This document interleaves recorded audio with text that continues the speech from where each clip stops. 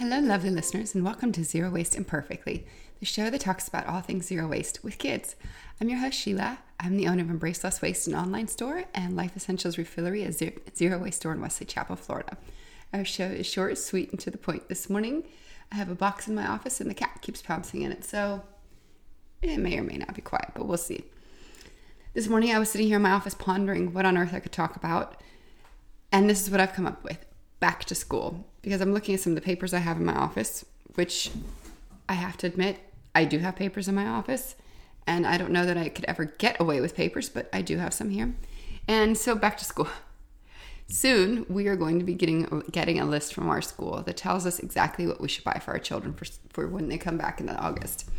And every year, as I'm standing in the store looking at the different aisles of school supplies, I'm thinking, why are we doing this? Why are the kids encouraged to buy it makes sense that they have exact colors of folders and just for organizational purposes in school. But why is a school not at the end of the year asking that the kids bring their stuff back in and they reuse it for the next class coming in? Because there's so much waste. I mean, our kids, some of them, they need 10, 12 folders. They want 100 different pencils. And this is for each individual class that they go to. So we have two that are going to be in middle school now, and they switch classrooms for different periods. So each classroom has its own requirements. And it's the volume of things they want us to buy, it's overwhelming. But the kids, like I said, are not encouraged to reuse what they have. Our kids, I think it's all a mindset. Our kids feel that they need to have new pencils and new markers when they go to school because every other child has new pencils and new markers. I would love to see the school encouraging us to use that pencil they have last year. You do not need a new pencil. You do not need a new backpack. You can reuse your backpack. It didn't go bad in June. I mean, it's still a perfectly fine backpack. And the same goes for, of course, you need the matching lunchbox. And it goes on and on and on and on.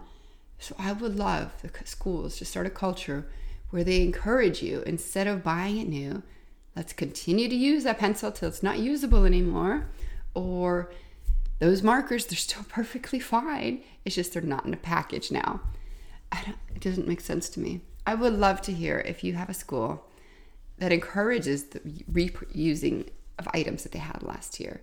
Are the teachers on board? Is it from the school or is it from the classroom? Do some teachers allow it and others not? I would love to hear, because 3 kids and all these back to school supplies, not only is it not affordable for some families, it's not practical and it's not a positive solution for our planet. Anyways, I'm gonna ramble on, so we will stop it here. You can find me on Instagram at Embrace Less Waste USA or on all platforms at Life Essentials Refillery.